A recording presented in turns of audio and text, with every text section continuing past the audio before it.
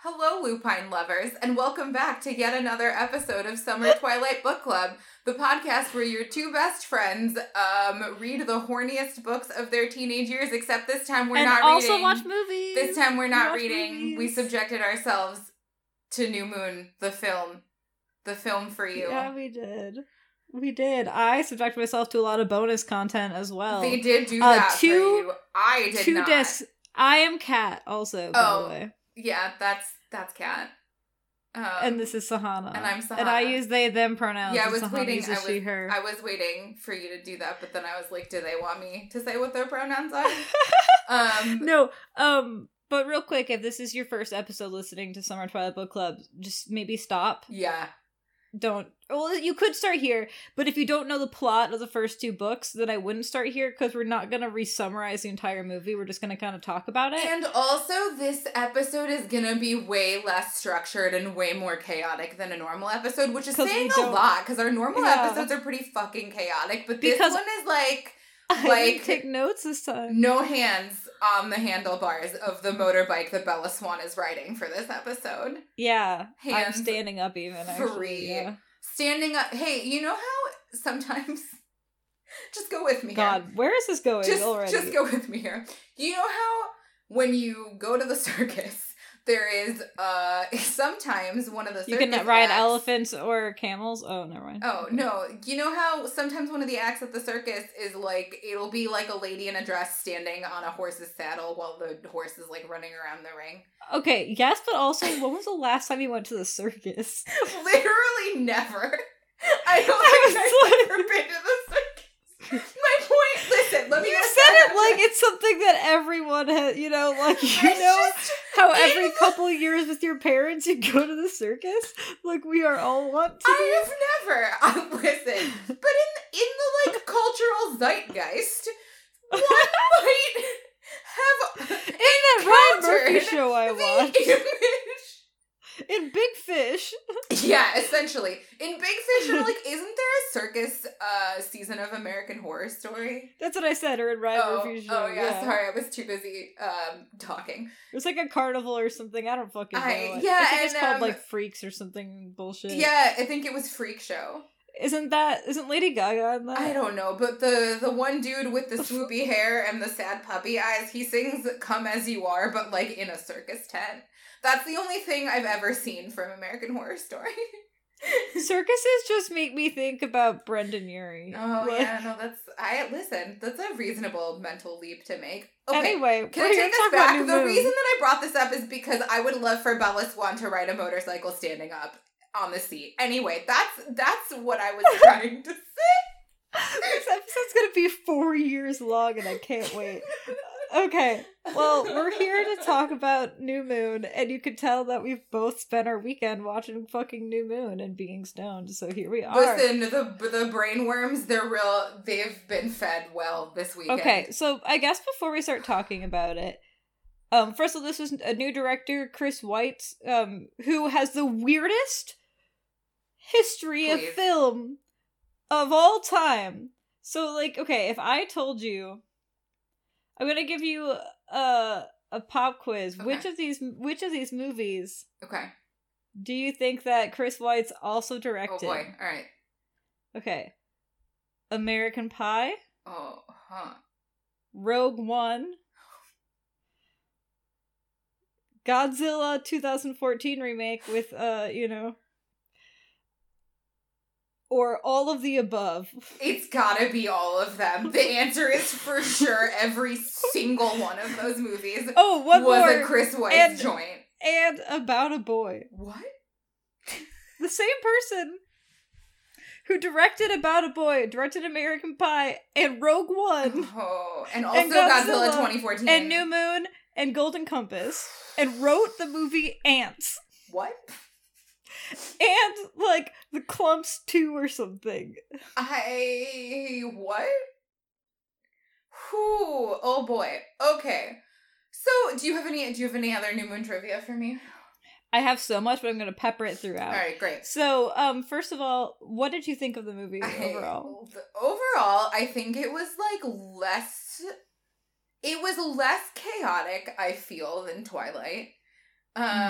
And I will say that I think this movie really benefits from having Kristen Stewart and Robert Pattinson interact as little as possible. Yeah, that's probably true. I do want to say for people listening that Sahana watched the extended cut, and I watched the regular cut, but I saw the extended scenes because I watched all of the bonus content on 2 separate bonus content DVDs. That my coworker lent me. Shout out to my coworker. Shout out to your coworker. Yeah, that. So we might talk about scenes a little bit differently because we had literal different versions of the movie. Well, because here's the thing. I was like, if I'm going to have to pay real human money for this movie, which I did because Hulu took it off of streaming because, listen, the world is a nightmare. So I had to pay $4 real to watch this movie. And I said to myself, if the extended cut of this movie is also $4 to rent, then why not pay the same amount of money for additional content?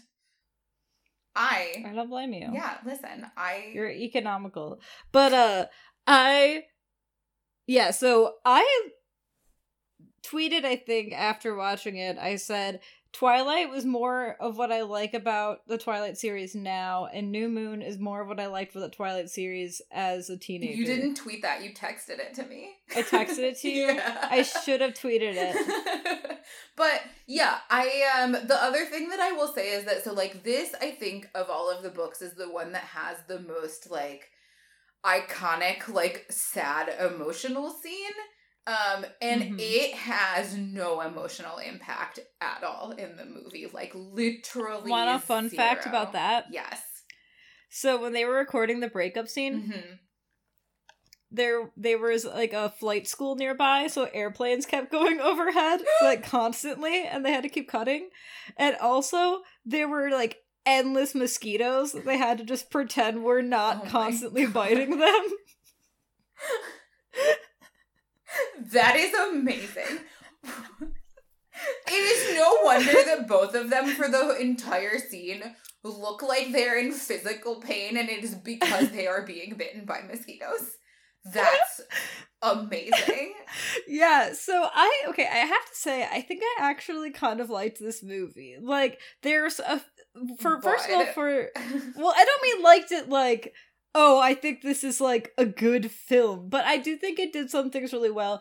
It did say, except for a few changes, which I can kind of complain about, it stayed pretty true to, like, really true to the book. Yeah, there were a couple of changes that were important, I think. Yeah, there were a couple changes that were important, and that I don't know how I feel about some of them yet, and some other ones I have strong feelings about. For the most part, I mean, to the heart of the book, at least, it was, like, very, very accurate.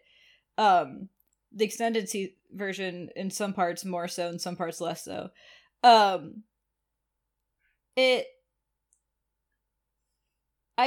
liked the aesthetic of it.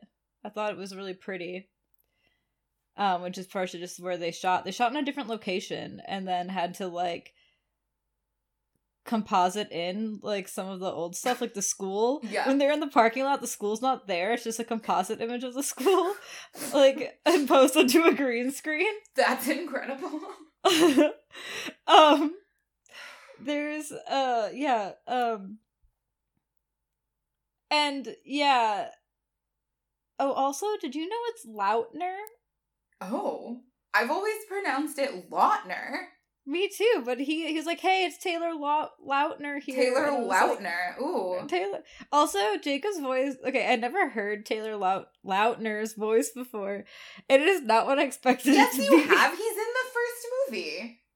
But I meant, like, before, like, I thought it would be, like, more so now. I don't know. He talks in the first movie, but he's just not as much in it. And this time I was, like, way more focusing on it.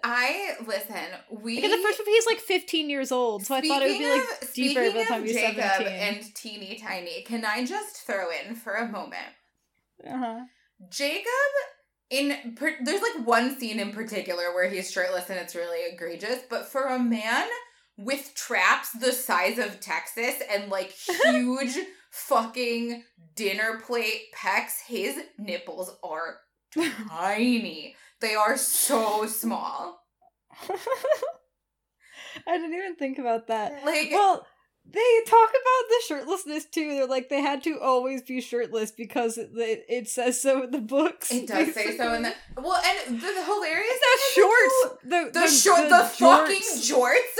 Oh my god. Okay, no, I need to say something. Every single one of them is really long jorts. So I was watching this movie with my friend Court, who, as we saw the scene where, Jacob fucking parkours into Bella's window... Which Taylor Lautner actually did, I mean, he was, like, attached to stuff, but, like, that, like... That was him? Was it a stunt double? That's amazing. He did all his own stunts. He parkours into Bella's window, and I'm like, is this motherfucker wearing jorts? And Court is like... Yeah, isn't there a part of the book where Jacob talks about how he, like, ties shorts around his ankle because it's easier than carrying them in his mouth? And I was like, what are you talking about? That did not happen in this book, right? Because we would have talked about it. But so then... I think it does happen. I'm pretty sure it has to happen in Eclipse because I feel like we absolutely would have talked about it had there been a part of New Moon where Jacob was like, yeah, I just tie a pair of shorts around my ankles. So, because it's easier than carrying extra clothes in my mouth. So then she looked it up, and it is in fact true. He does. And so my question here is, like, does he just, like, slip his little wolf paw, like, through, like, a belt loop? Is he, like, carrying his jorts inside a bag that's, like, gingerly tied to his ankle? I think he always has it tied to his ankle, and then when he turns wolf, it doesn't expand like the rest of him does. So it's just fine. So Jacob just has a... That has to look so weird. How are they tied? Are they just dragging on the ground? Like, are they like tied inside of his pant leg? Man, okay. So the other thing that I want to say about muscular Taylor Lautner is that in comparison, the scene at the very end where Edward is, like, being restrained by the Volturi guard and he's, like, shirtless and you can see his abs, they are so clearly drawn on with makeup. Like, those are not Robert Pattinson's real abs, and I know because he looks like George Michael Bluth in the Atom suit. Like... I'm sure he had some abs and then they, like, way... He just, like, contoured the fuck out of his chest.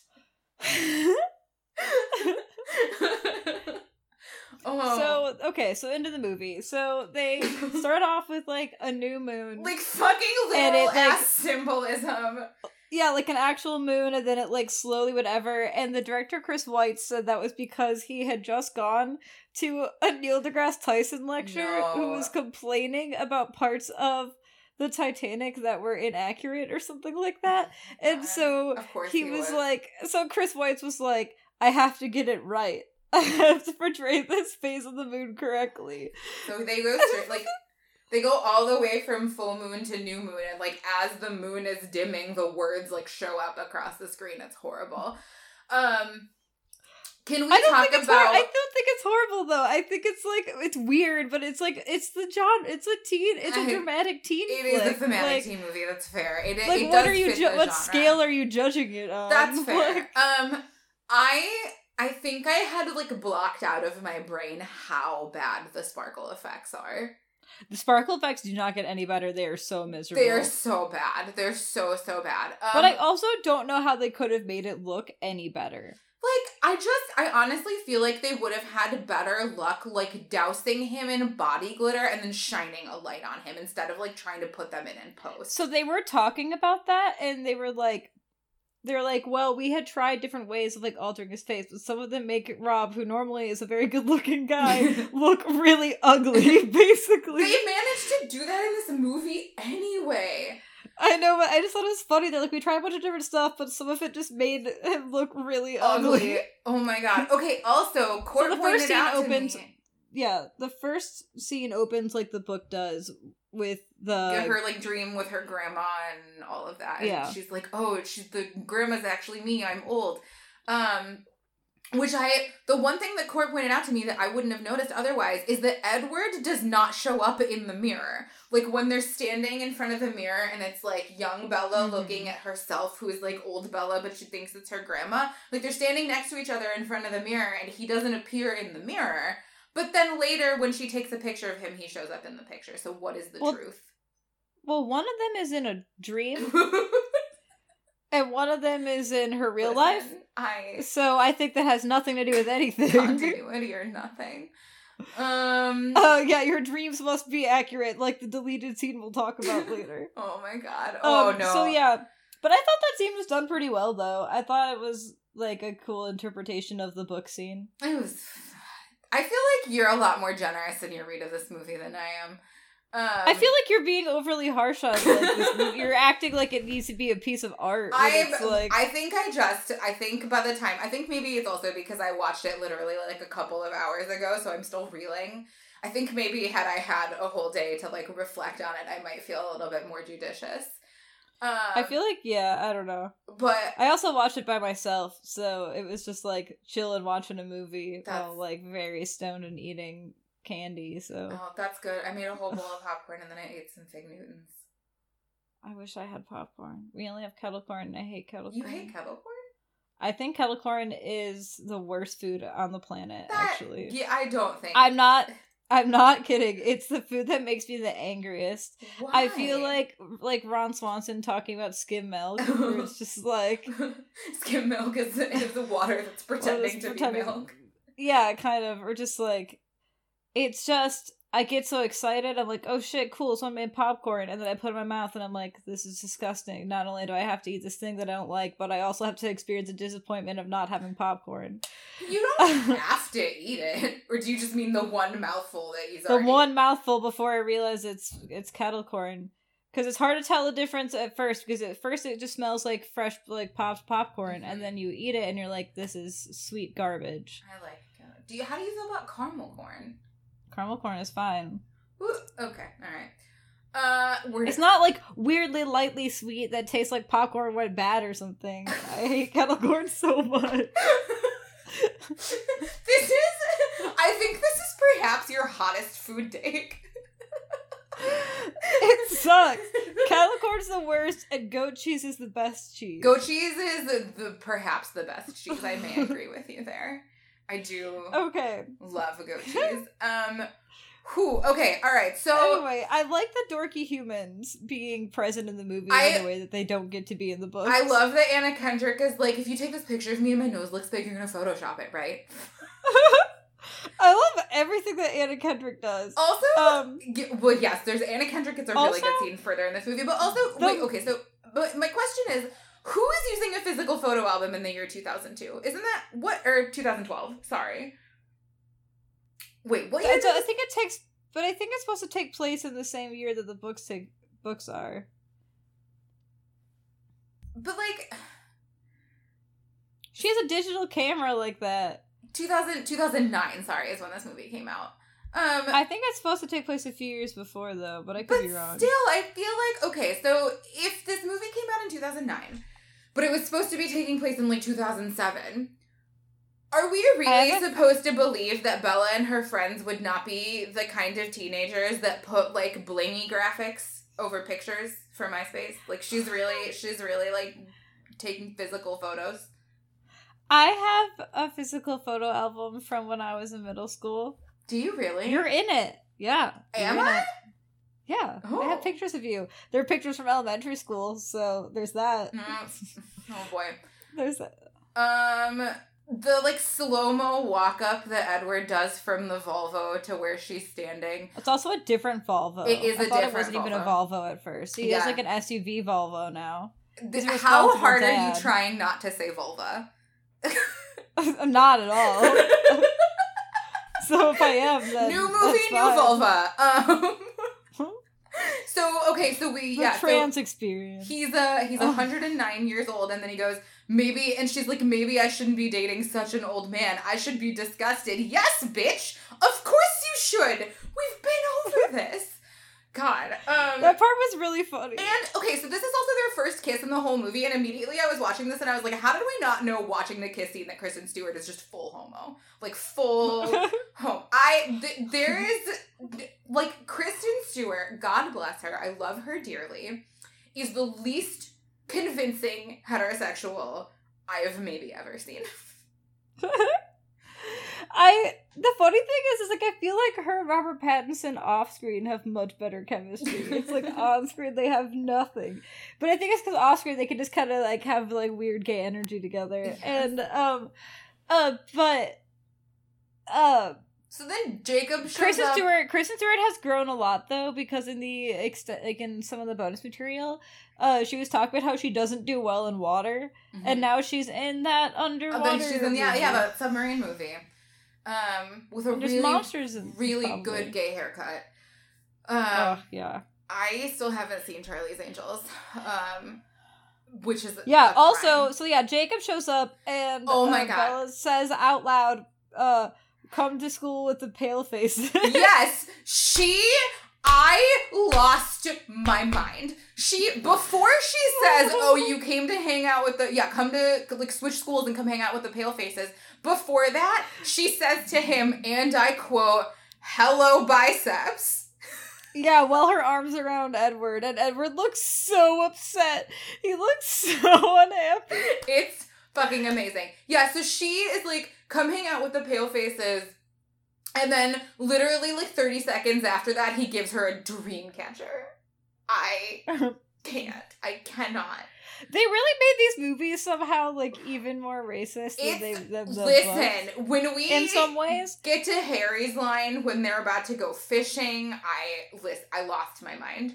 There are two really distinct, like, absolutely, like, bewildering racist moments in this movie, and I can't wait to get to them, because it's just I will say one thing that was kind of fun to listen to, though, is I was listening to all of the bonus content with the Wolfpack actors talking about it, and it was, like, really fun to see them, because unlike randomly Taylor Lautner, who is not, like, I don't understand, every other person who's playing, like, you know, like, playing one of the people in the tribe is actually native. Like, from a tribe. Yeah.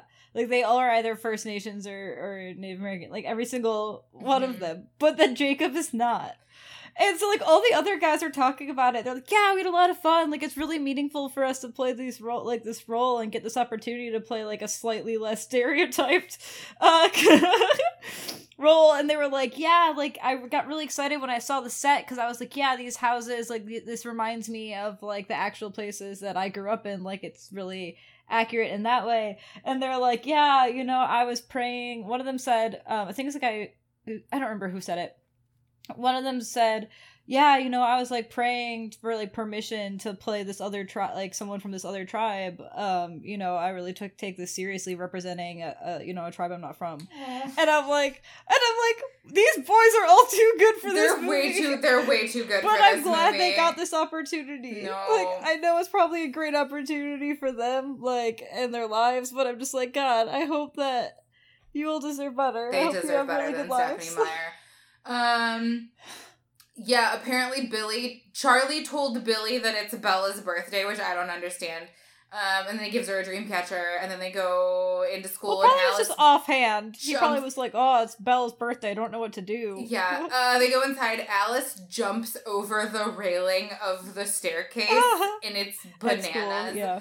And then Jasper manipulates Bella into saying yes to going to a birthday party. He looks so evil when he does it. His hair is really bad. Jasper's hair is like unforgivably bad. It looks like if we had just let early Justin Timberlake's hair go wild. It was really bad.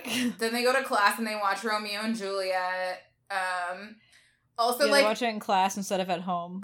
Books. Yes, I love... And everyone looks so horny for it. It's except for Mike, who's the only one that has a reasonable teenage response to watching Romeo and Juliet in class. I feel like he's, like, young. Mike. Okay, the actor who plays him is also named Michael, or Mike, I'm not sure which.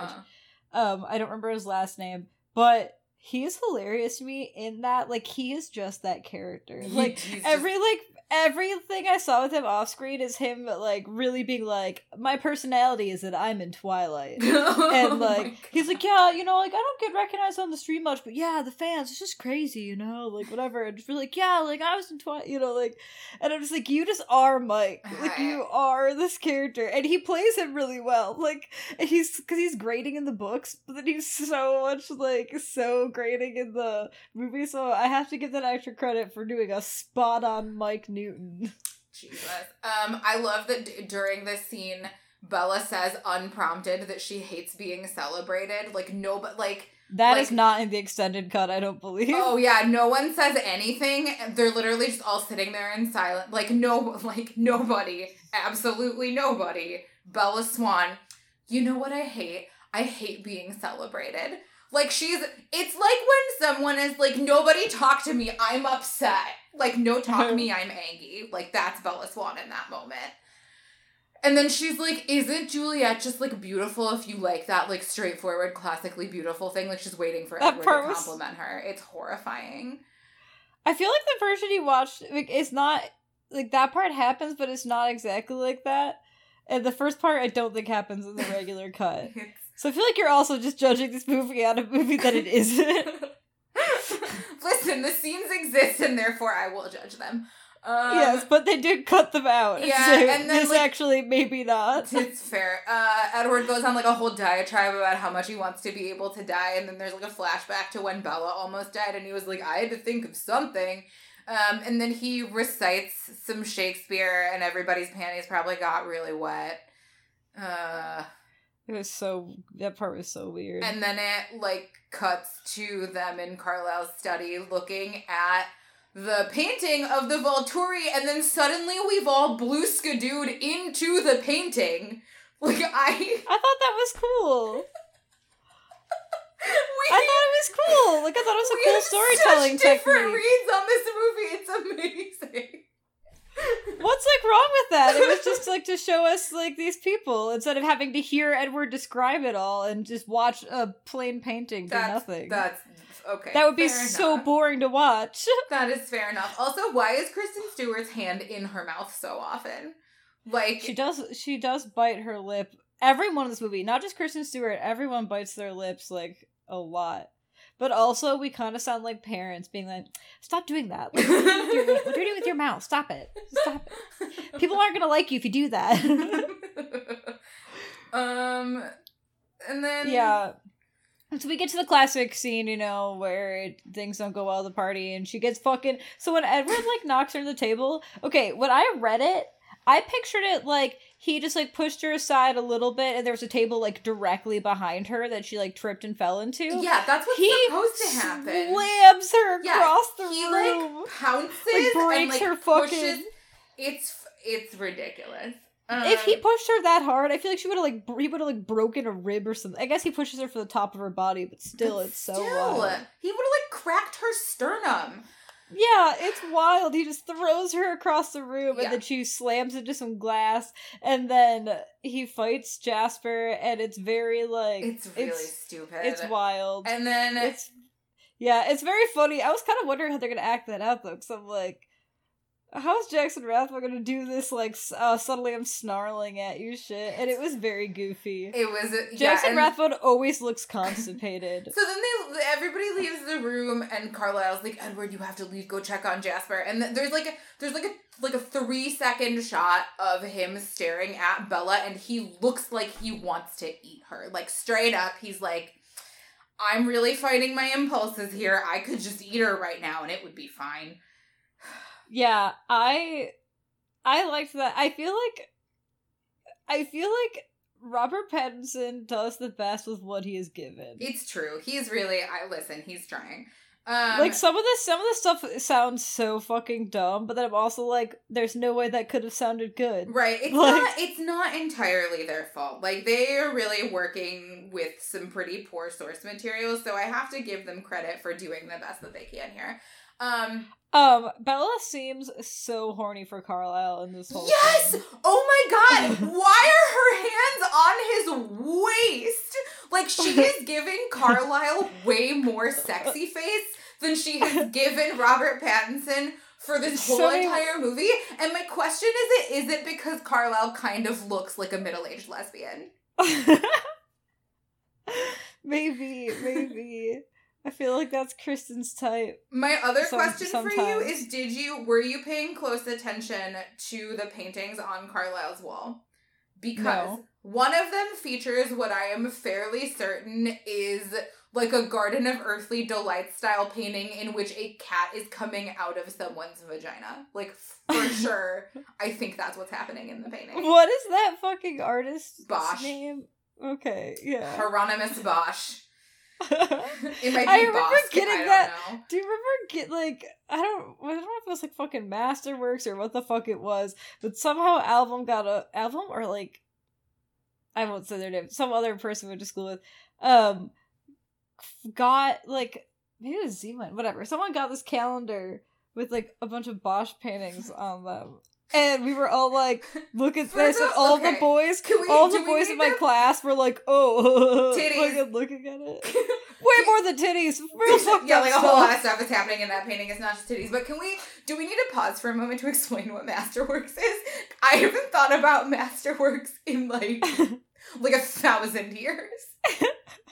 I remember that there was the only time I saw like a sky turn, like the first time I ever saw a sky turn green from like a tornado in my life was during Masterworks. Okay, so Masterworks was this thing in elementary school where I'm pretty sure it was just somebody's mom. I know it was somebody's mom because I remember whose mom it was. But I think it was like not just a thing from our school. Like I think that's like a thing.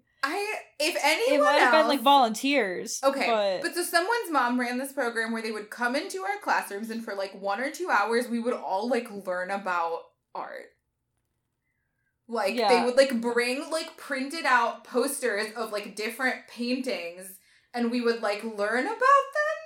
And sometimes there were games. Like I remember a game where the like posters were all placed around the room and we were all in teams of 2 and every team of 2 got little slips of paper with names of the paintings on them and you had to like run around the room and match the painting to the title. And whoever won the game then got a printout of probably, you know what happened, is that whoever had that calendar won that game and then they got a painting of the Garden of Earthly Delights calendar. Why are we looking at that? I don't know, man. It might have been that. It might have been like someone, oh my god, you're right. You're right. You're absolutely, okay. It was more than just, I think, our school.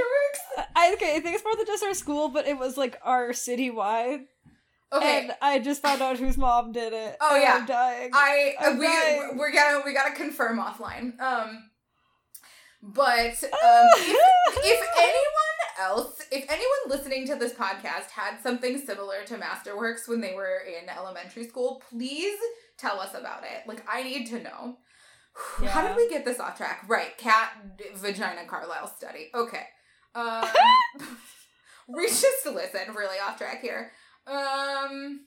Okay, so, we're gonna skip ahead a bit. So we get to the part, everything goes bad. Hold on, wait. They're, like, when he's on his way driving her home.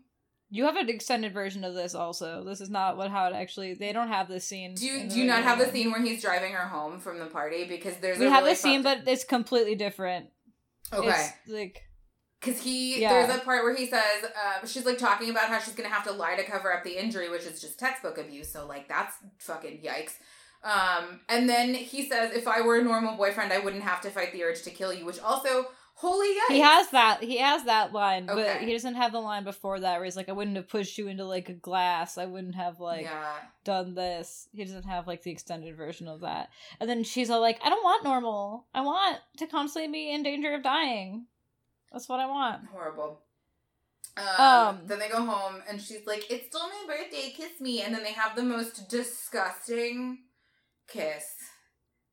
The noises that they are making during this kiss. I couldn't hear the noises, but I had my headphones in. Yeah. My headphones are kind of shitty. I watched it on my TV with the sound on, and it had captions, so the captions told me what noises they were making.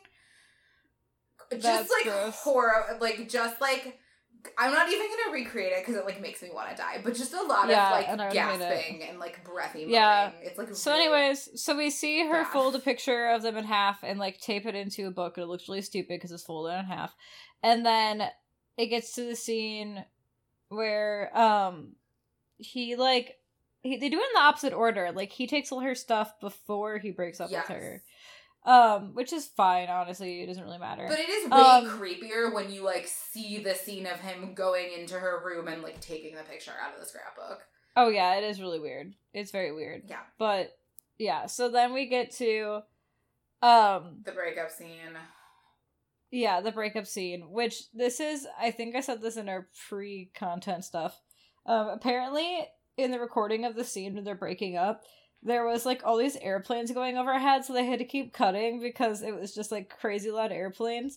And then they also were getting constantly bitten by mosquitoes. There were, like, hundreds of mosquitoes surrounding them. For them. And so that's how this scene was recorded. Okay, can we talk for, like, a moment about the fact that Edward is wearing a fucking two-piece suit to go break up with his girlfriend in the woods? Yep. He's fucking supposed to be 17. Yes. Like, and pretending to be 17, and he's wearing a fucking suit. Like, there were for sure dudes that we went to high school with that would, like, come to high school in suits for no reason, but it, like, wasn't, like, it was not somebody who's supposed to be as, like, popular and enigmatic as Edward Cullen. And it wasn't, like, a tailored suit. No. It was, like, it was, like, dorky, and sometimes it was for sports. Oh, yeah, I remember when they had to do that for sports. But yeah, and he's also, like, wearing it to go in the woods. It's so weird. And there is truly, like, not even one lick of emotionality in his delivery of the breakup. Like, just none at all.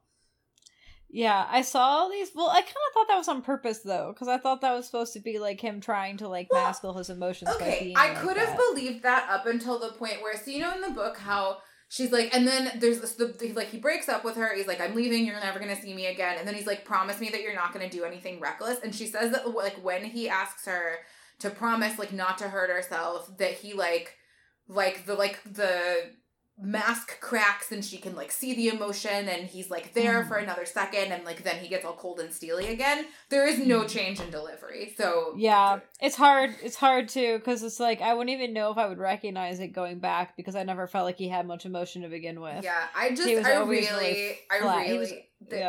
this scene, I feel like I have never seen two less heterosexual people trying to have a convincing heterosexual interaction.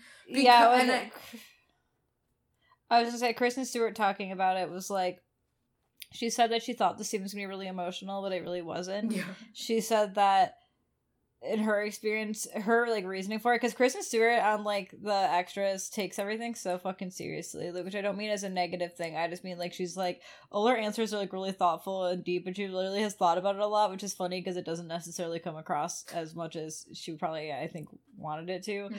But she's like, yeah, but I actually think her reasoning was, like, really showed a good understanding of the character. It's just funny to watch it because it's just like, well, okay.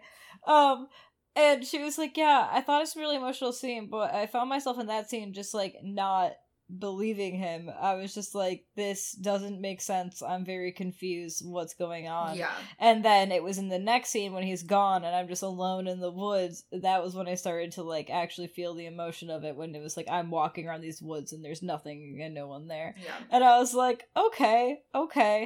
I can go with that. I understand It's still not a very impactful scene, though. Right, and I will say that actually helps a little bit, because when I was watching, there's, like, at the very end of the breakup, there's a part where she says don't, but she delivers don't in the tone of, no, wait, stop. Like... Yeah.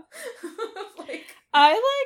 There's, like, several times in this movie where she just says something really quietly, like, when Jacob first shows up, and she turns back to Edward, she's like, what? What? Like, what? Oh my god, Jacob, what? Like, and it's so funny. It's so funny to me. So then she trips and the walking in the woods scene is so weird, and I thought that scene was so weird. I just, like, it didn't really feel like anything. It made less sense to me than it did in the books. Like, in the books, when she's just, like, walking in the woods, I can, like, almost, like, it's stupid, but, like, I can kind of get it. It just looks like she got, like, lost, confused or, like, pulled in a direction and just started walking in the woods. Like, there's no, like, oh, I don't know what to do. Like, it's just, like, I'm walking in the woods now, and then I tripped, and then I lay down on the ground, and I'm like, I don't understand what you're doing. Yeah, so then, like, Sam carries her out of the woods, Charlie puts her in her bed upside down and then, like, wraps her into a little blanket burrito. It's very cute. And then there's, like, the classic shot of, like, the camera spinning around her, and you, like, see out her window that the seasons are changing. I liked it. I thought it was really well done. It was good. I will say that I think that's probably the best way to sort of, like, turn into film the, like, 4 blank pages with just the, like, month names on them. I thought that was pretty good. And the fucking music is, like, awesome in this whole movie. Yes, so, it is really good. What was the song playing during this scene? Because I feel like it was likely, but I wasn't sure. I think it is, yeah. It is. Yeah, I will say that the other thing that I appreciate about this shot is that, like, Bella's clothes don't change for the whole, like, rotation thing.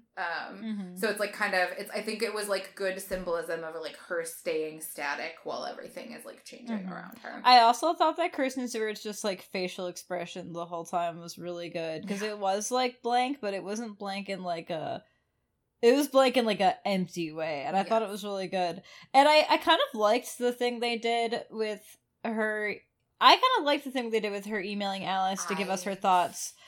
Because otherwise this book wouldn't make, like, this movie wouldn't make much sense. I feel like it's all in her head. Because the book is, like, because Edward isn't there and there's so much less of her interacting with other people and it's a lot of just, like, internal monologue, I feel like they did have to find some way to externalize that so that people knew what was going on. Yeah, I thought it was a good choice because it highlighted other aspects of what she's going through at that time, too. Because by emailing Alice specifically, it highlights both, like, what she's yearning for and, like, the life she lost, and also, like, how left behind she is and how, like, completely gone from existence it is. Because every time she emails, she just gets the, like, return to sender. Like, they left her so thoroughly that he made them all change their email addresses. Like, the one thing that I will say that I don't like about this is that, like, in the book, Bella tries so hard to, like, she is avoiding so much, like, any memory of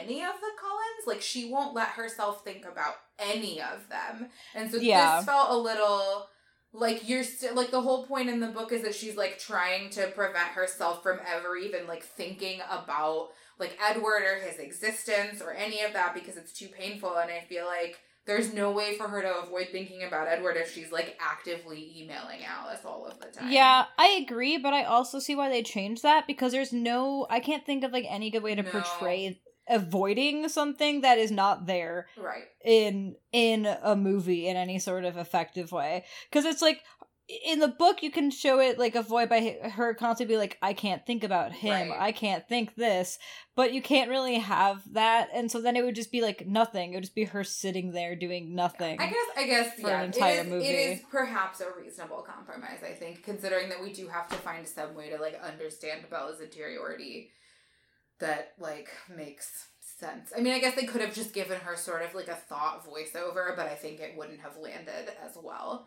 Yeah, I think that would have been really awkward. I think it's weird that the motorbikes are her neighbors, because I feel like it would be way more That's conspicuous. Also not in the regular cut. Yeah, so in the regular cut, she says she found them from the junkyard. Yeah, she, like, steals. So the extended, like, scene is that her next door neighbor is throwing out motorbikes, and I, like, does she think that Charlie's not gonna notice that she takes them and puts them in the back of her truck? Especially because later when Jacob's unloading them, she's like, careful, they're heavy, and it's like, how did you get them into your truck yourself? Yeah, that part is not answered, but in the regular cut, that's not how she got them. She says she got them from the junkyard. Yeah. So Charlie's like, you need to hang out with your, like, I'm gonna send you to Jacksonville, you have to hang out with your friends, and she's like, I have plans with my friends and going shopping with Jessica. They go to a movie. Maybe my favorite line in this whole movie is Jessica's, like, talking about the zombie movie that they go to see, and she's like, is it supposed to be some, like, message about consumerism, and, like, what's this whole thing with, like, a parable about leprosy, because my cousin had leprosy and it's not funny. amazing. I thought that whole scene was so fucking good. I thought they captured Jessica so well. I thought so too. I also love that you can like almost still hear her talking in the background as Bella tunes her out, which is like exactly what happens in the book. Is she just like like, and I also just like love what she's saying too, just like her actual things. Like she's just like, some movies are fucking stupid and overdone, and here's why. And I'm just like, this is so good. And then she starts. Well, then she does start like yelling at Bella for being depressed. She's like, I get it. Like I get that you're like depressed or whatever, and I totally feel bad for you, but also like maybe you should just like stop and get over it. Yeah, well, I think what she's it is like very classic Jessica, but she also says like, I have problems too, like I've been trying to do whatever, and she's like, and you don't listen to me, and she just goes, it's very, very accurate, I feel like, to her characterization. So then they have a scene where they changed this part a lot, where she first of all, they decided to give a visual to the auditory hallucinations. And Robert Pattinson is actually on set whenever they do those. Like, he is actually there, except that he has like a green screen behind him, so they can then like make him impose him in afterwards. But he is like there to give her like reference, which is very interesting. Well, so I actually think I don't like that they changed that. Like, I don't like that she gets a visual. Either. Because the whole point is that she's not supposed to get a visual of him until she's almost drowning. Right? Mm-hmm. Like, the whole impact of the like cliff jumping scene, which we'll get some jumping ahead a little bit. But in the book, part of the whole impact of the like cliff jumping scene when she almost drowns is it's the first time that she like sees a visual hallucination of Edward, because she's so close to death, and that's supposed to like have strong impact. And so it really like cuts that here when the first time she hears his voice, he also just sort of like shows up like a weird little CGI ghost and then like dissolves into like a puff of ash. It's fucking wild. Yeah, I'm not a fan of it either. The man on the motorbike looks more like a barista than a biker. So yeah, she like talks to this guy, and she actually like goes and rides on his motorcycle, which is very funny. And then she gets off, and then Jessica's just still waiting there for her. Yeah, it's a lot. They had to change. Well, okay, they had to change the plot to make it make sense that she decides to randomly start riding motorcycles. They were like, her just randomly finding motorcycles and deciding I'm going to ride these made no sense. So we have to give a reason. So she rides a motorcycle and she likes it, instead of it just being like, I think I'll ride motorcycles now out of nowhere. It's super goofy.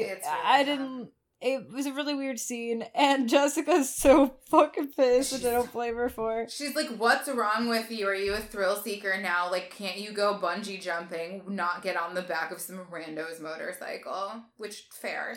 Yeah. And then we get Jacob Black saying age is just a number, baby. Before he says that, however,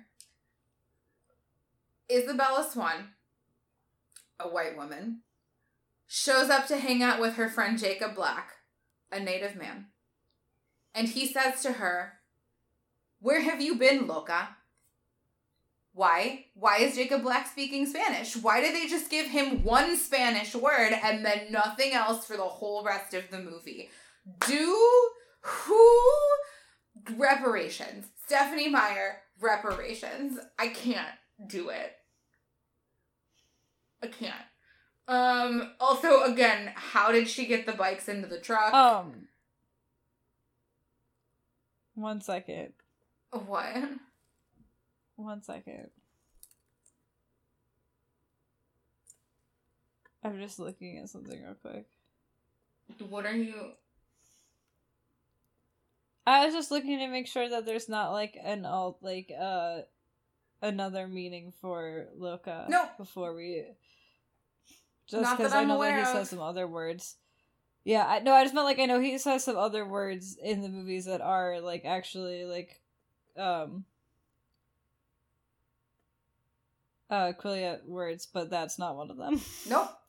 But I was just double checking, because I knew there was at least something. Nope. Yeah. Yeah, so, okay, also, so when he takes the motorcycles off the bike, I found out how that was recorded, and it was like on like a pulley system.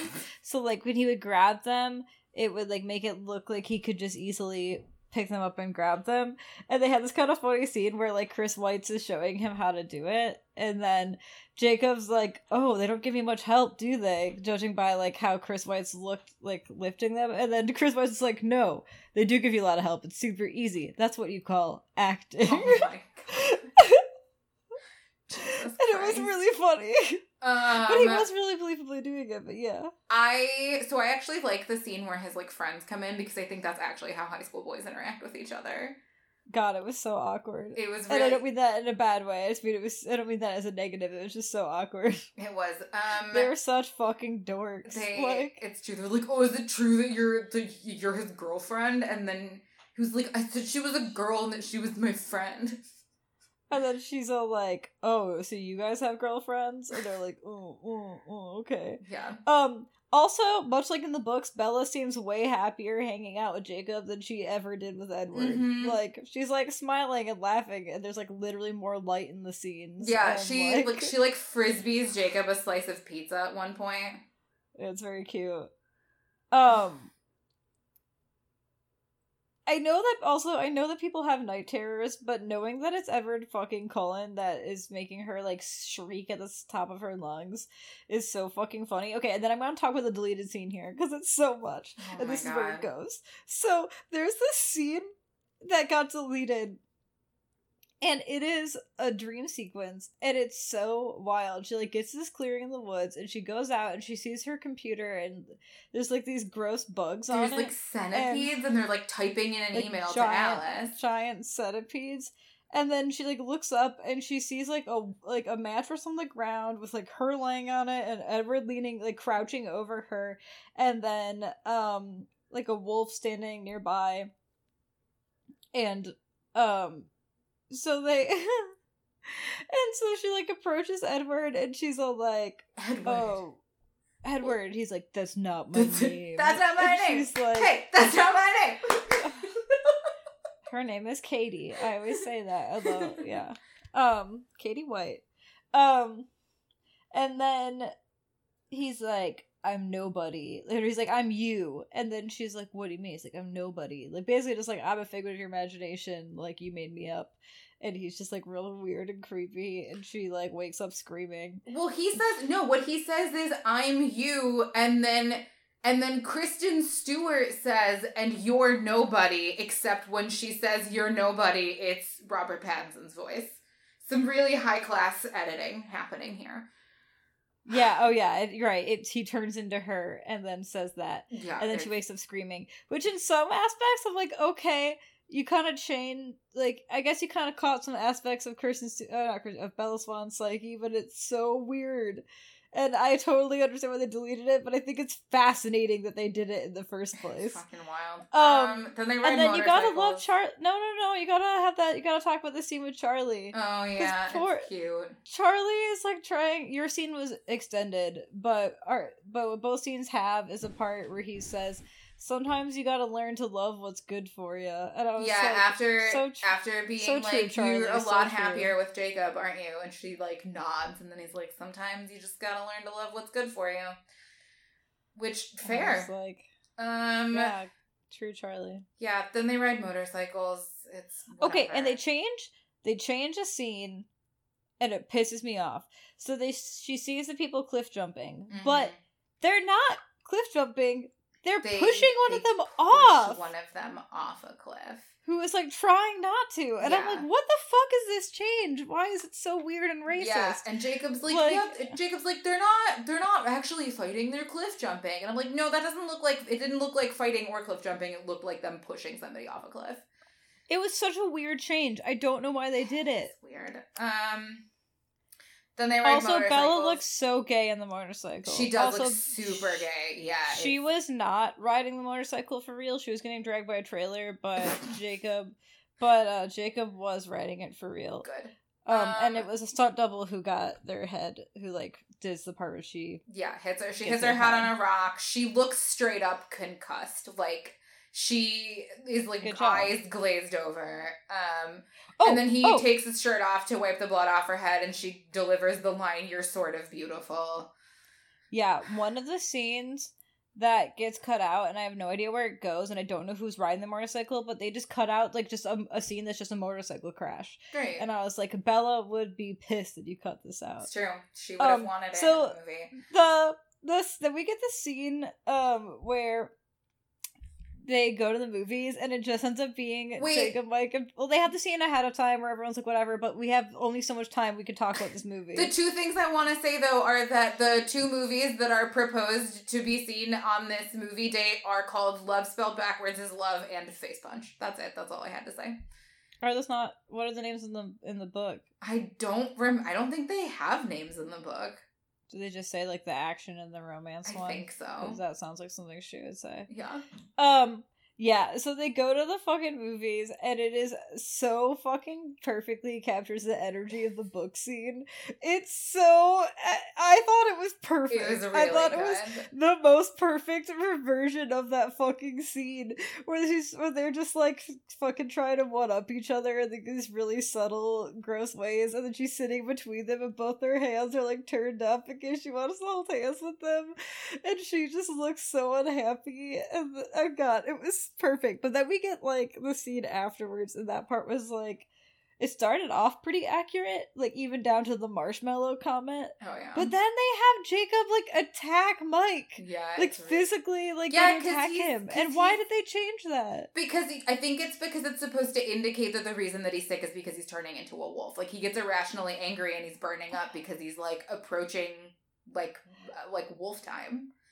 I, like, know that. Like, I know what they were doing, but I really don't like that change. Like, it makes him seem so much more, like, aggressive than he actually was. Or, like, dangerous in a way that he wasn't in... Because, like, in the book, if I recall, he just gets really sick and, like, and just, like, also is just, like, I don't feel good, I feel weird, I don't feel good, and then it's just, like, really sick. And so, I don't know, I didn't like them making him like that. I thought that was questionable. I felt like that was in poor taste. And making the wolves even more like, just like the angry people or whatever. Also, I can't stop laughing at the fucking shirtless boy society.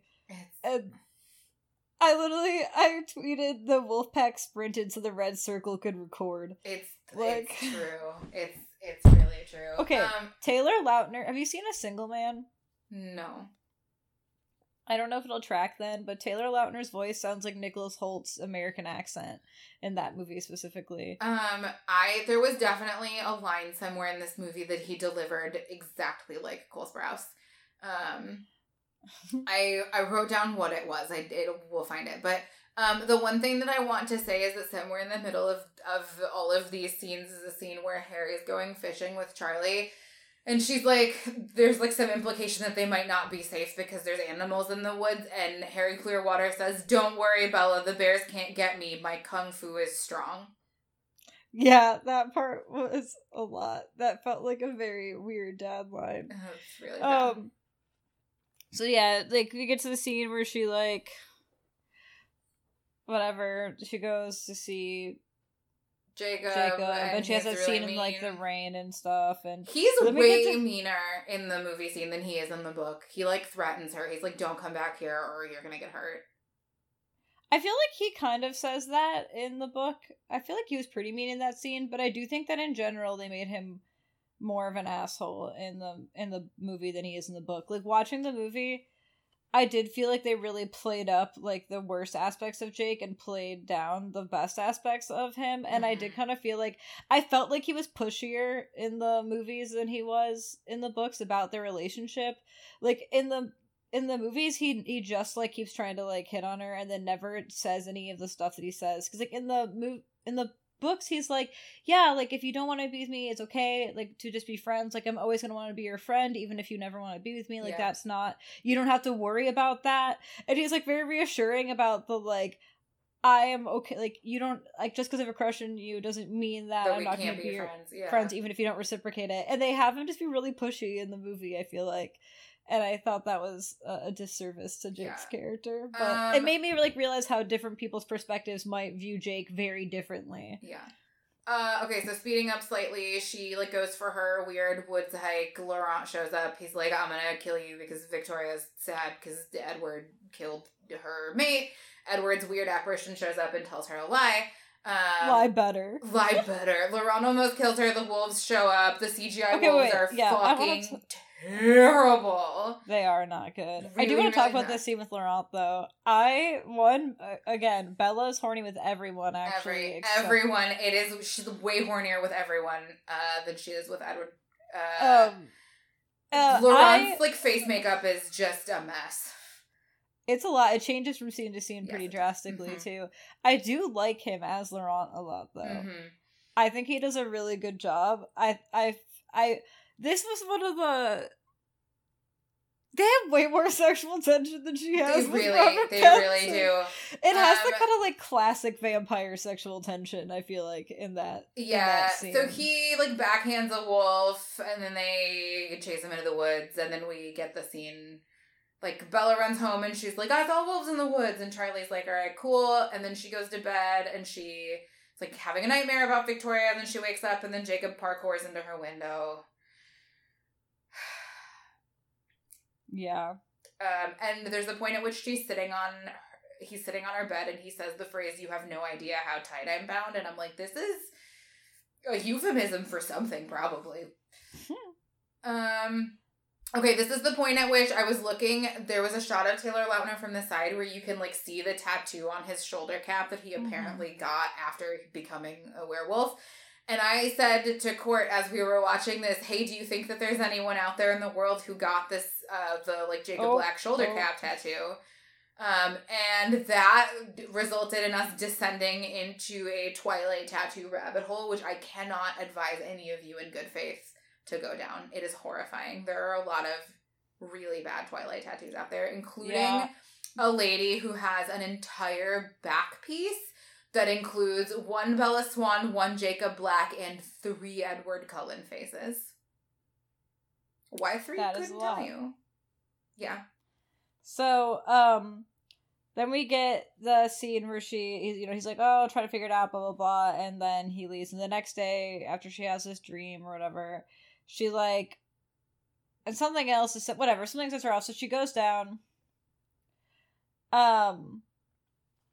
and to confront him, but then she doesn't get a chance to, and then they get the scene where she's Paul gets mad at her and turns into a wolf, but for a different reason, because this time she smacks him, which does not happen in hit him in the face in the books. Mm-hmm. And then that's when Jacob also turns into a werewolf, so she finds out by just seeing it instead of just figuring it out by herself, which is a interesting change. Yeah.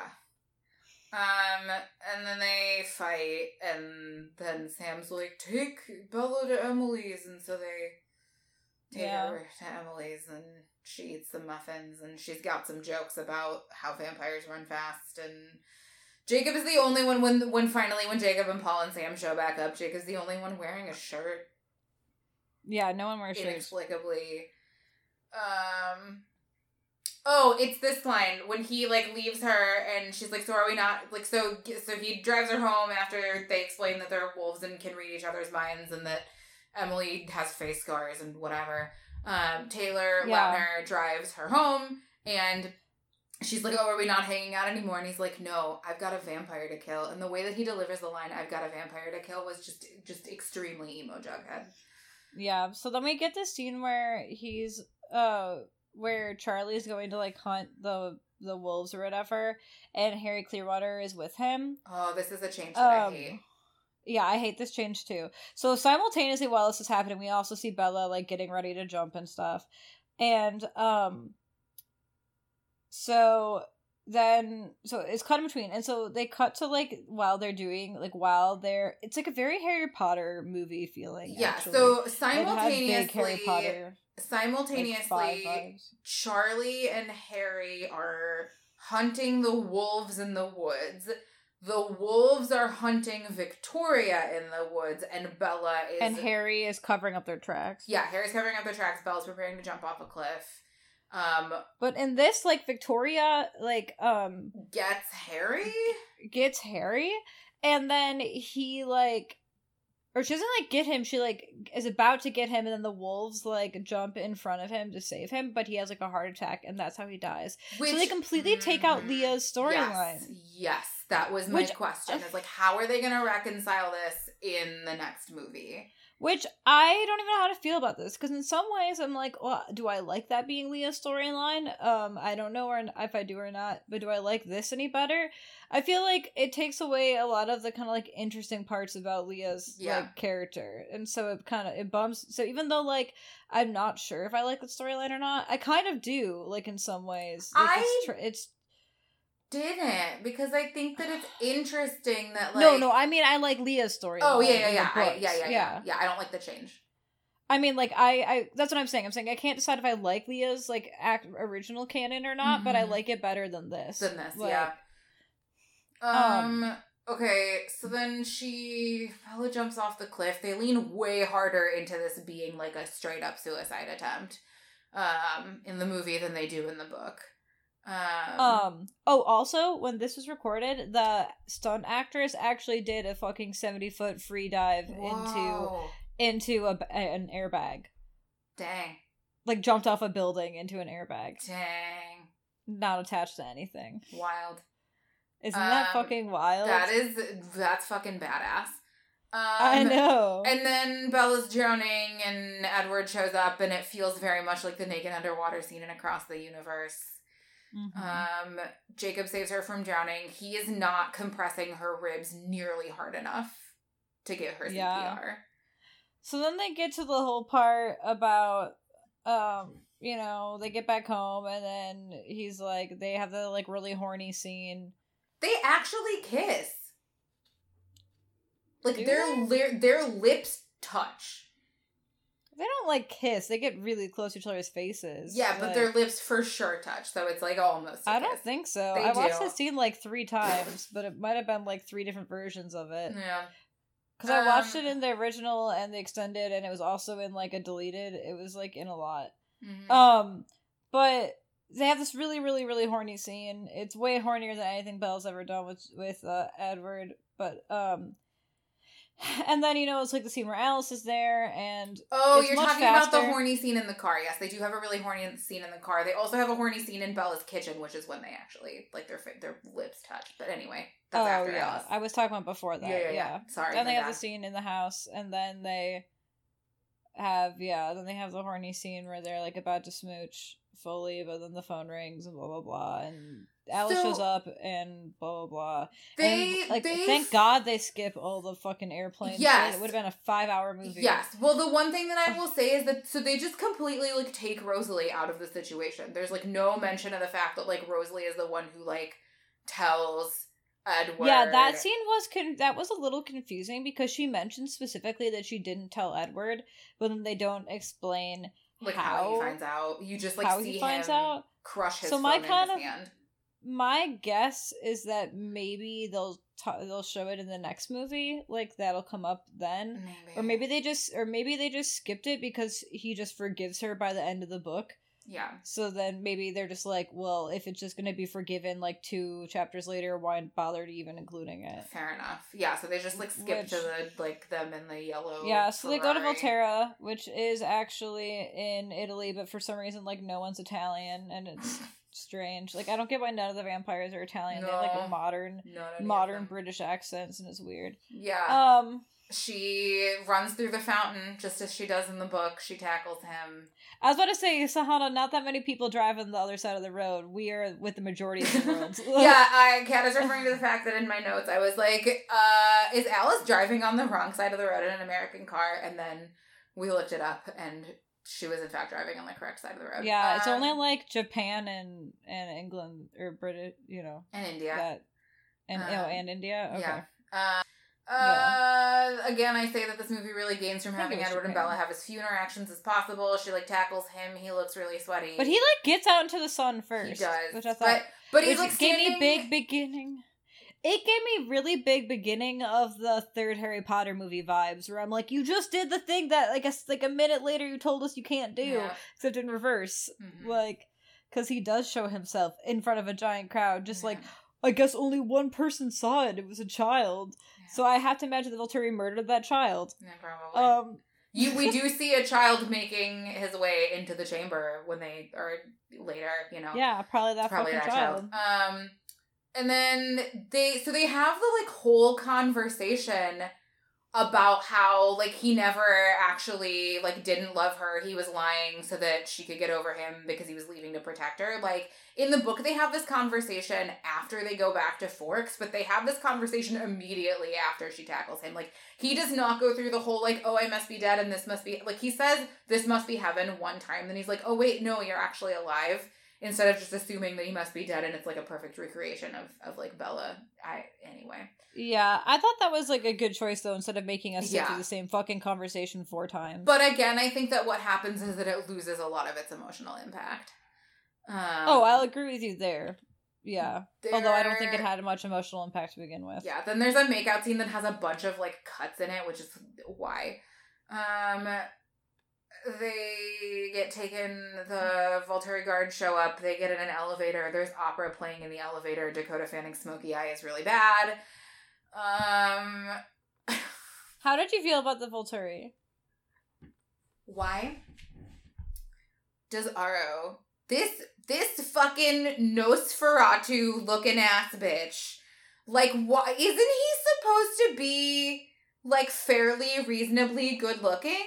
Like, aren't they all? She calls him specifically not good looking. Like, she says he has, like, oniony, papery skin, but they just, like, she says that he's not good looking, but his features are technically, like, they're technically, like, symmetrical and, like, I just thought they kind of made him look like a craven old... He literally looks like Nosferatu. I thought that it was kind of what he was supposed to look like. Okay.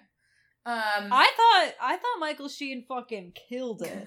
I thought he was amazing. I did think that his, like, his acting was good. I thought he was, like, sufficiently very, like discomforting and creepy. I thought he captured Arrow's fucking weird-ass energy perfectly. Yes. I also thought that, okay, the actor who played Marcus, like, every time I heard him talk about his character in interviews, he has, like, such a good hold on that character. Like, it was very fascinating. Like, hearing him talk about the power and his backstory and everything. Is he the one that can, like, see relationships? Yeah. Mm-hmm. And, like, hearing him talk about just his very few lines in there was, like, and what everything he thought was going on in, like, Marcus's head was, like, really fascinating. I was like, damn, dude, you really got this. Yeah. I didn't like any of the other ones very much, there's, like, and then there's, like, a whole fight in the Volturi chamber. Why is Dimitri, who's in Italy, a fucking British person? I couldn't tell you. I love that Aro pronounces her name Isabella. It's the best thing in the whole movie. Oh my gosh. And then some stuff happens. I don't really care. It's all bad. Dakota Fanning is the best part of this whole scene. She's the worst part of this whole scene by far. She literally says pain out loud when she does her power. Yes. She's like, pain. It's so well, stupid. She says it really flatly. It is the most fun to watch. Yeah, some stuff happened. I found Michael Sheen way more fun to watch than anyone else in this scene. Dakota Fanning was so bad.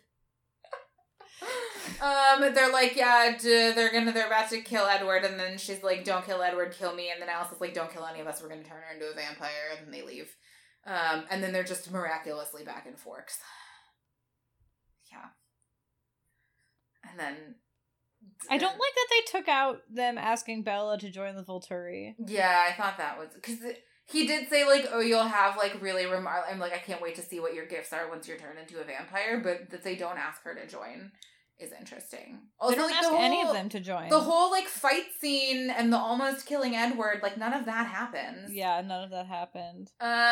They totally changed her scene with Charlie, but, like, for the better. They make Bella much nicer to Charlie in the movies, where she's just like, I'm sorry. I will say that I'm sad that they took out the scene where Charlie yells at Edward because he, like, brings her home prostrate in his arms because she hasn't slept.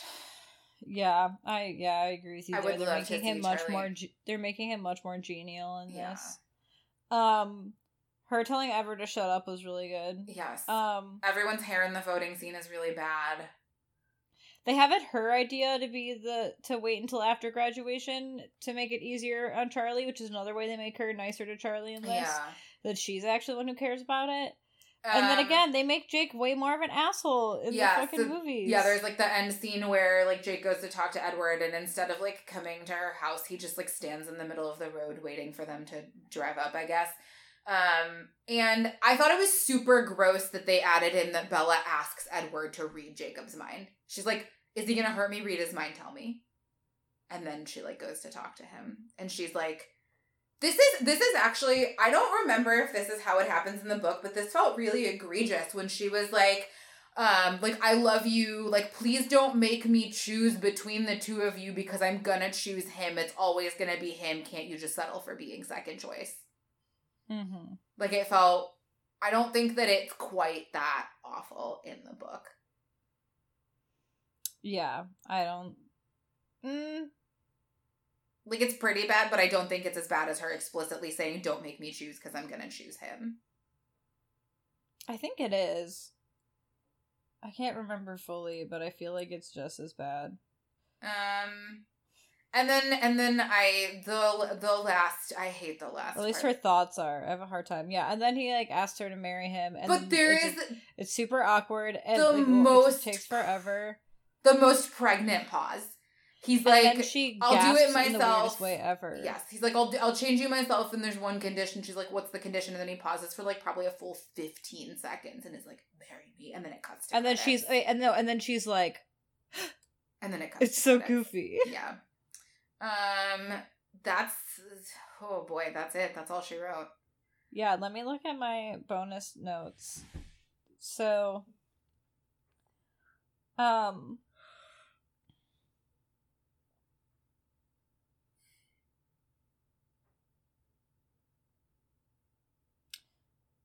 yeah. Because a lot of this is stuff that, like, got cut out. Yeah, the motorcycle scene was so weird. The dream sequence was so weird.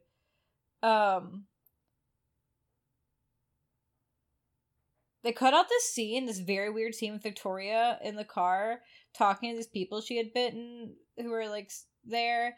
And she's like, yeah, me and James like to play hide and seek. He was really good at finding, but I was really good at hiding. What? But sometimes I'd let him catch me just for fun. Like, just talking about her kink to these people, and then she just, like, kills them while driving. It's a whole thing. Great. Stephenie Meyer said that about Team Edward versus Team Jacob. One, that she is Team Jacob, and two, that she says that she finds two good guys against each other more interesting than a good guy and a bad guy. Okay, couple of questions. Stephenie Meyer is Team Jacob? Stephenie she says that Meyer, if it were her, she would be Team Jacob. That's more the type she goes for. Huh, alright, well. Then why write this? You, ma'am. So Nikki Reed, though, I don't know if you saw my tweet about this, but Nikki Reed fucking rules. They asked Nikki Reed about, so Nikki Reed, who plays Rosalie, for her take on Team Edward or Team Jacob. She says that, she goes, Edward is a metaphor for dangerous, unhealthy, obsessive love. Hell yeah, Nikki Reed. And then she says that she's only dated Edwards and she thinks that it was a big mistake. Damn. And I'm just, and they fucking left that shit in there, and I was like, good. That's so good. I was like, okay, I'm now convinced that Nikki Reed was the only correct person to play Rosalie. I wasn't before, but now I am. Yep. There's always like a 0.1 second where I'm like, is that Anna Paquin? And it never is, but you know. No, definitely not. And then they have this part where they're like asking all these different people in line for like if their team whatever, and someone goes, Team Alice, and then all her friends are like, oh, and it's so good. But also, I am not a fan of the way the adults in this movie were talking about Taylor Lautner, who is 17 in this movie. Mm-hmm. And especially Rachel Lefevre, whatever her name is, the one who plays Victoria. Mm-hmm. The way she talks about Taylor Lautner makes me so uncomfortable, and I'm like, I'm glad you're not on the next movie, because the way you're talking about this child is creepy as fuck. Does someone else play Victoria in the next movie? Yeah, fucking, is it Bryce Dallas Howard, I think? Oh, I think you're right. Yeah, it's Bryce Dallas Howard who takes over the role. Dang. I don't know exactly why. I can't remember, but, I don't think I have any other thoughts about this movie. I still have more things. Sorry. Yeah. Because I watched all of this fucking content, but a lot of it I already told you, but I just want to look. She refers to, when she's talking about Taylor Lautner not knowing if he could do this role in this movie, she says, and I quote, "Does he have that darkness?" Like, does he have that darkness in him? Like fucking Dark Jacob and Dark Betty. Dark Betty, wow. Yeah, so apparently all the extras in the Italy scene were, like, contest winners and shit. Oh my god. Which, also, those were the last. Okay, also they have these weird Twilight versions of music videos, because all of the music in this movie was original for the soundtrack. None of it was recorded before, and it's by artists like Anya Marina, Death Cab for Cutie, Tom York, Bon Iver and St. Vincent, just like Seawolf, some other bands. There's like a couple of Seawolf songs in this movie. I thought there was only one, but I could be wrong. Yeah, it's like a fucking powerhouse fucking soundtrack. Like, I know people always talk about how good the Twilight soundtracks are, but New Moon in particular slaps really hard. I think, I don't know if it's this movie or if it's Eclipse that has, there's a Paramore song that I, like, very distinctly remember the Twilight cut of the video for. I know the first one does, but yeah, Anya Marina, and Death Cab for Cutie have Twilight themed music videos in the bonus features. Dang. Did you watch them? Yeah, I did. I watched everything. Yeah, the director about the soundtrack says that he thought he can make the greatest breakup mixtape of all time, and, like, honestly, probably did a pretty good job. Not so bad.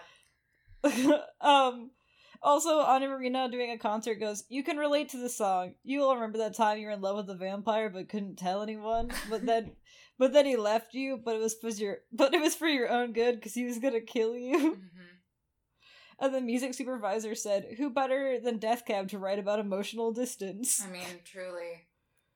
I can't think of anyone. Just two guitars and a whole lot of whining. Also, a very wild part that the director says is they were tempted to use recordings of the fans screaming as the screams of the people getting killed by the Volturi. God, that's amazing. I wish they had done that. That would have been really good. I thought it was amazing. And then Robert Pattinson about this movie says that all he does in this movie is put on clothes. It's true. And I love him, like, walking out of the chamber in Volterra, like, wearing, like, a red cape. It's so much. Oh, also an interesting fact is that the director picked out Latin phrases to put in the Volturi lair that are like, "Your death is our life," and "Art is longer than life," and stuff. That's like etched on the walls. But yeah, the stunts were pretty cool to see how they were doing it. But that doesn't transfer so much to me describing it out loud. I think I got pretty much all of the big things. But yeah. So we have a lot of questions, though, from our lovely fans. Oh boy, okay, lay 'em on me. Okay. Are we gonna do all of them? Yeah, yes. How many are there? Like, less than 10. Alright, lay it on me. If offered a seat in the Volturi, would you take it, and why? I think, like, if I were, like, a vampire, I might, but I don't know. If I were already a vampire, maybe, but as a mortal, no. Like, the idea of being eternally trapped inside of my own brain sounds miserable, so no. That's true. I would not want to become a vampire. No. But if I were already a vampire, I don't know if I feel like I want to act like I would be like, no, fuck leadership, whatever, but I feel like I have to live forever. No. I might as well, yeah. Might as well buy into, like, vampire monarchy. Yeah, so we're both shitheads, so yeah, we would. What cocktail? Okay, so, sorry, and that was, from Voyanging? I'm sorry. You asked several questions and I don't know how to say your handle. Voyanging. Voyanging?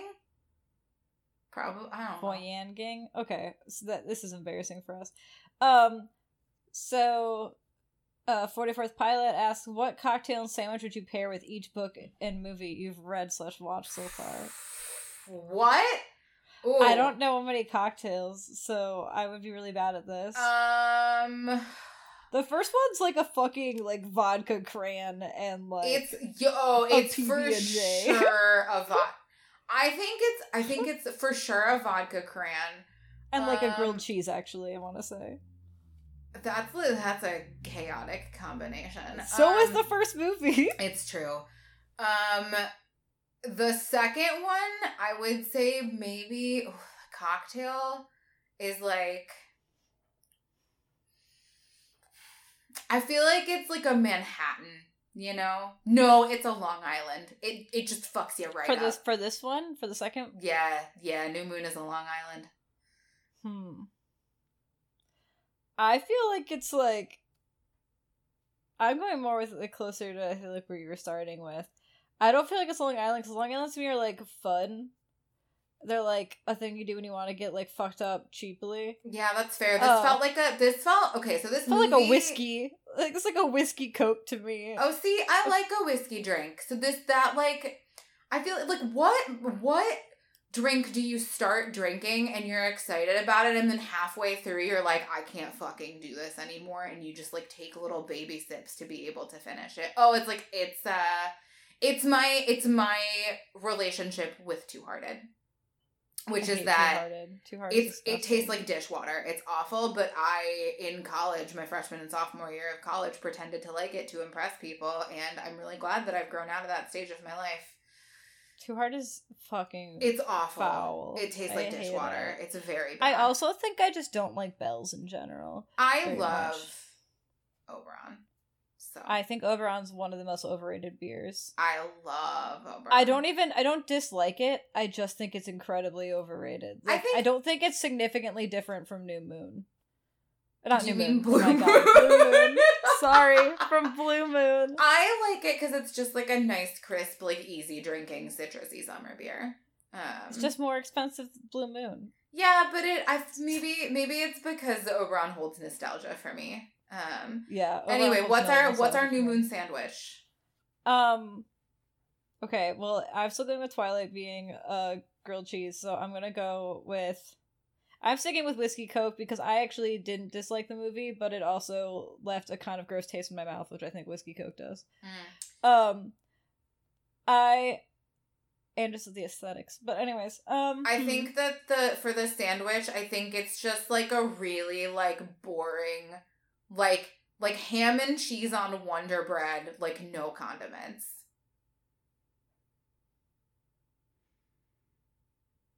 I disagree. I'm trying to think.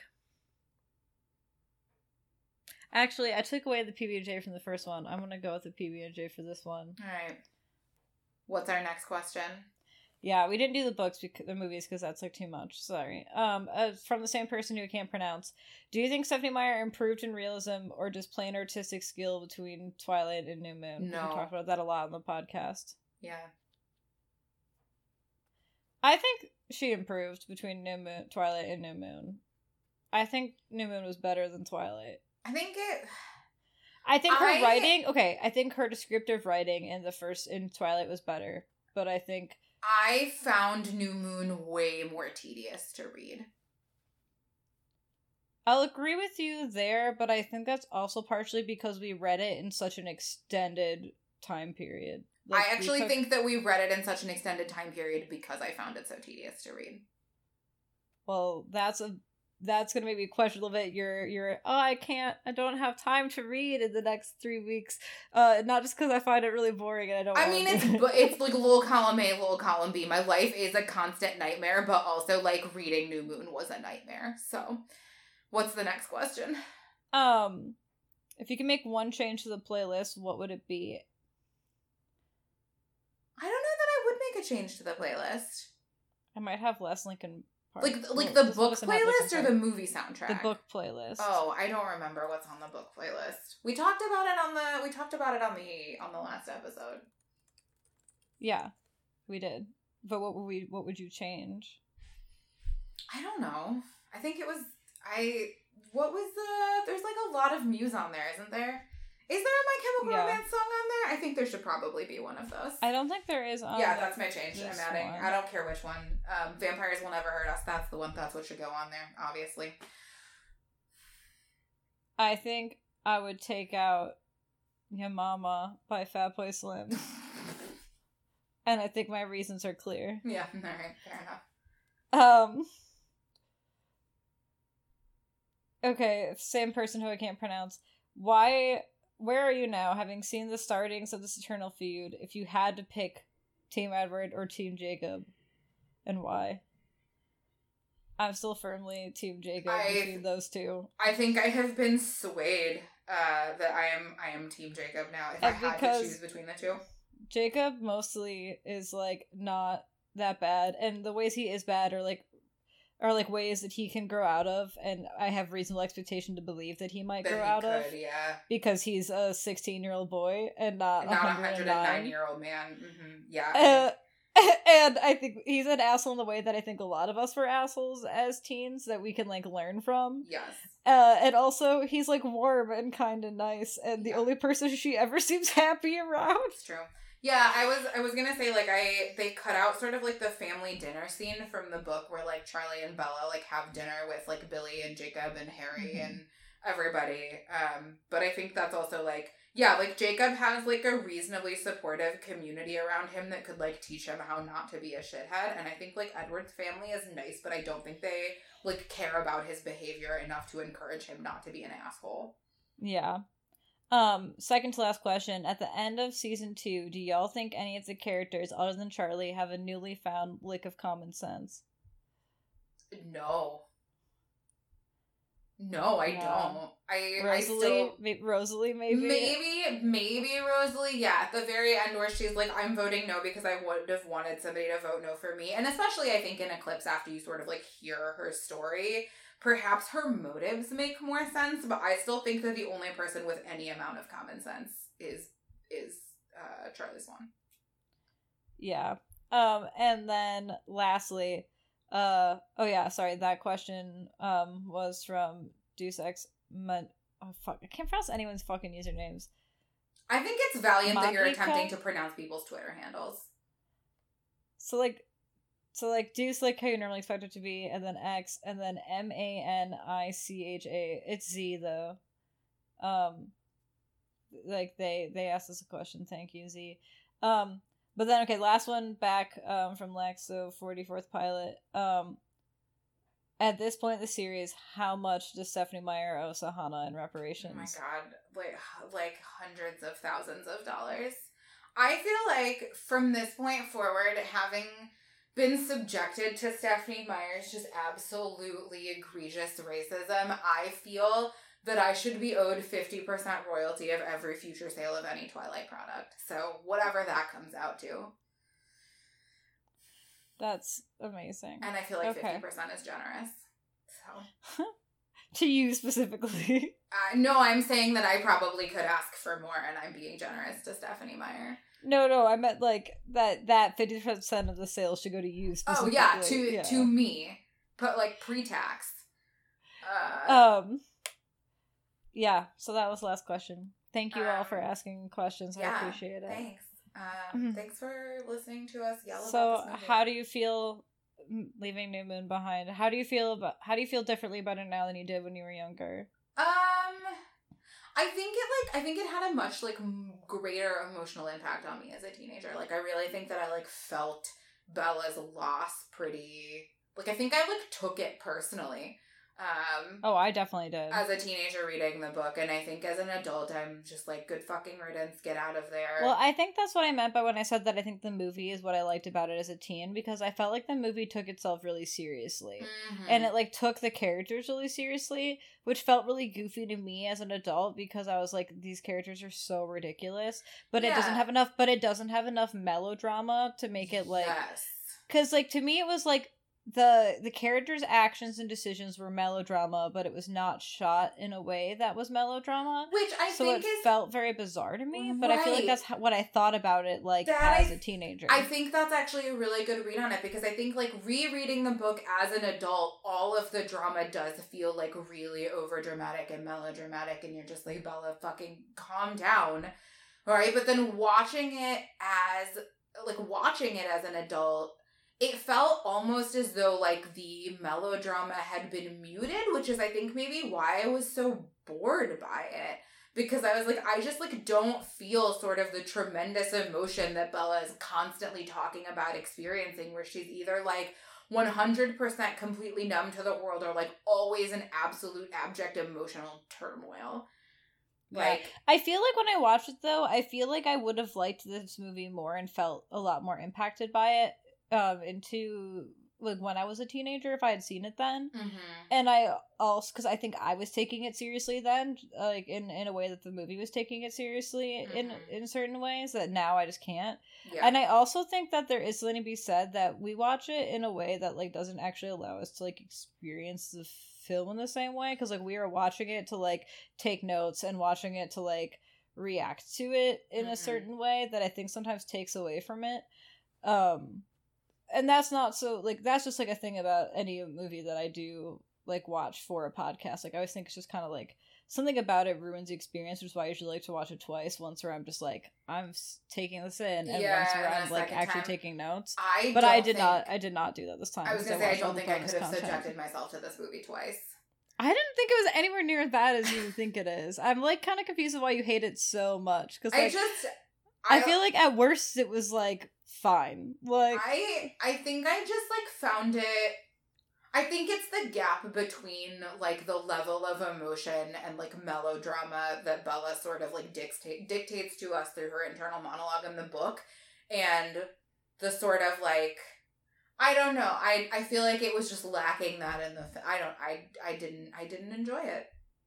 Yeah, I mean, I don't think I, like, loved it or anything, but I think I watch a bad movie to appreciate how bad it is. Like, I think I get some enjoyment out of, like, how ridiculous it is, and I think I got that from Twilight, because you get things like It's the Fluorescence, which are just absolutely egregious, and I think there was less of that in this movie, so this wasn't, like, comically bad, it just felt, like, boring and bad to me. Yeah, well, and I think that's partially because we're not, like, the audience. Yeah. You know, like, we are not so much the intended audience for this anymore. Yeah. And I feel like, because I really do feel like as a teenager, I wouldn't have liked Twilight original as much as I, like, Twilight original I like because it's so fucking ridiculous, and it feels almost like, not like a parody of Twilight in any way, but, like, it feels, like, so excessive. And I think that reading the books now as an adult, I feel like they're really excessive, but as a teenager, I did not think of them as excessive. I don't think I thought that they were excessive as a teenager. So I feel like New Moon would have spoken to me a lot as a teenager because it took itself so seriously. Yes. And I think as an adult, it can be kind of boring because, like, I think all their actions are ridiculous. Yes, I don't but, think like, as a teenager, I this, didn't like, feel like they were intensity ridiculous. Of emotion. In such sort of like a raw and penetrating way as I did when I was a teenager, which is why maybe this doesn't quite land for me anymore. But yeah, we did it. We have made it through New Moon. We done did the thing. Do we have any last thoughts? I'm launching on the 22nd, hopefully, a new podcast, Queers on Film, where it's me and other queer people talking about, each week a new guest will talk to me about their queer movie of choice. I've recorded many episodes already, but I'm going to be releasing in about 10 days, or probably less when you hear this, probably like a week. So check that out, Queers on Film. You can follow it on Twitter at Queers on Film, or email me if you're interested in participating at queersonfilmpod@gmail.com. So yeah, I'm really excited to launch that. Cool. I have nothing to plug except that I need a copy of Eclipse. So if anybody wants to You don't own a copy of Eclipse? I do not own a copy of Eclipse. Okay. Well, we can talk about that, but yeah. Okay. Well, thanks for getting through this fucking thing with me. We're done now. We killed it. It's over. A whole new book with way more Collins in it to get to. Alright, we love you. Thanks for listening. We'll be back when we're back. Alright, bye! Bye, babies.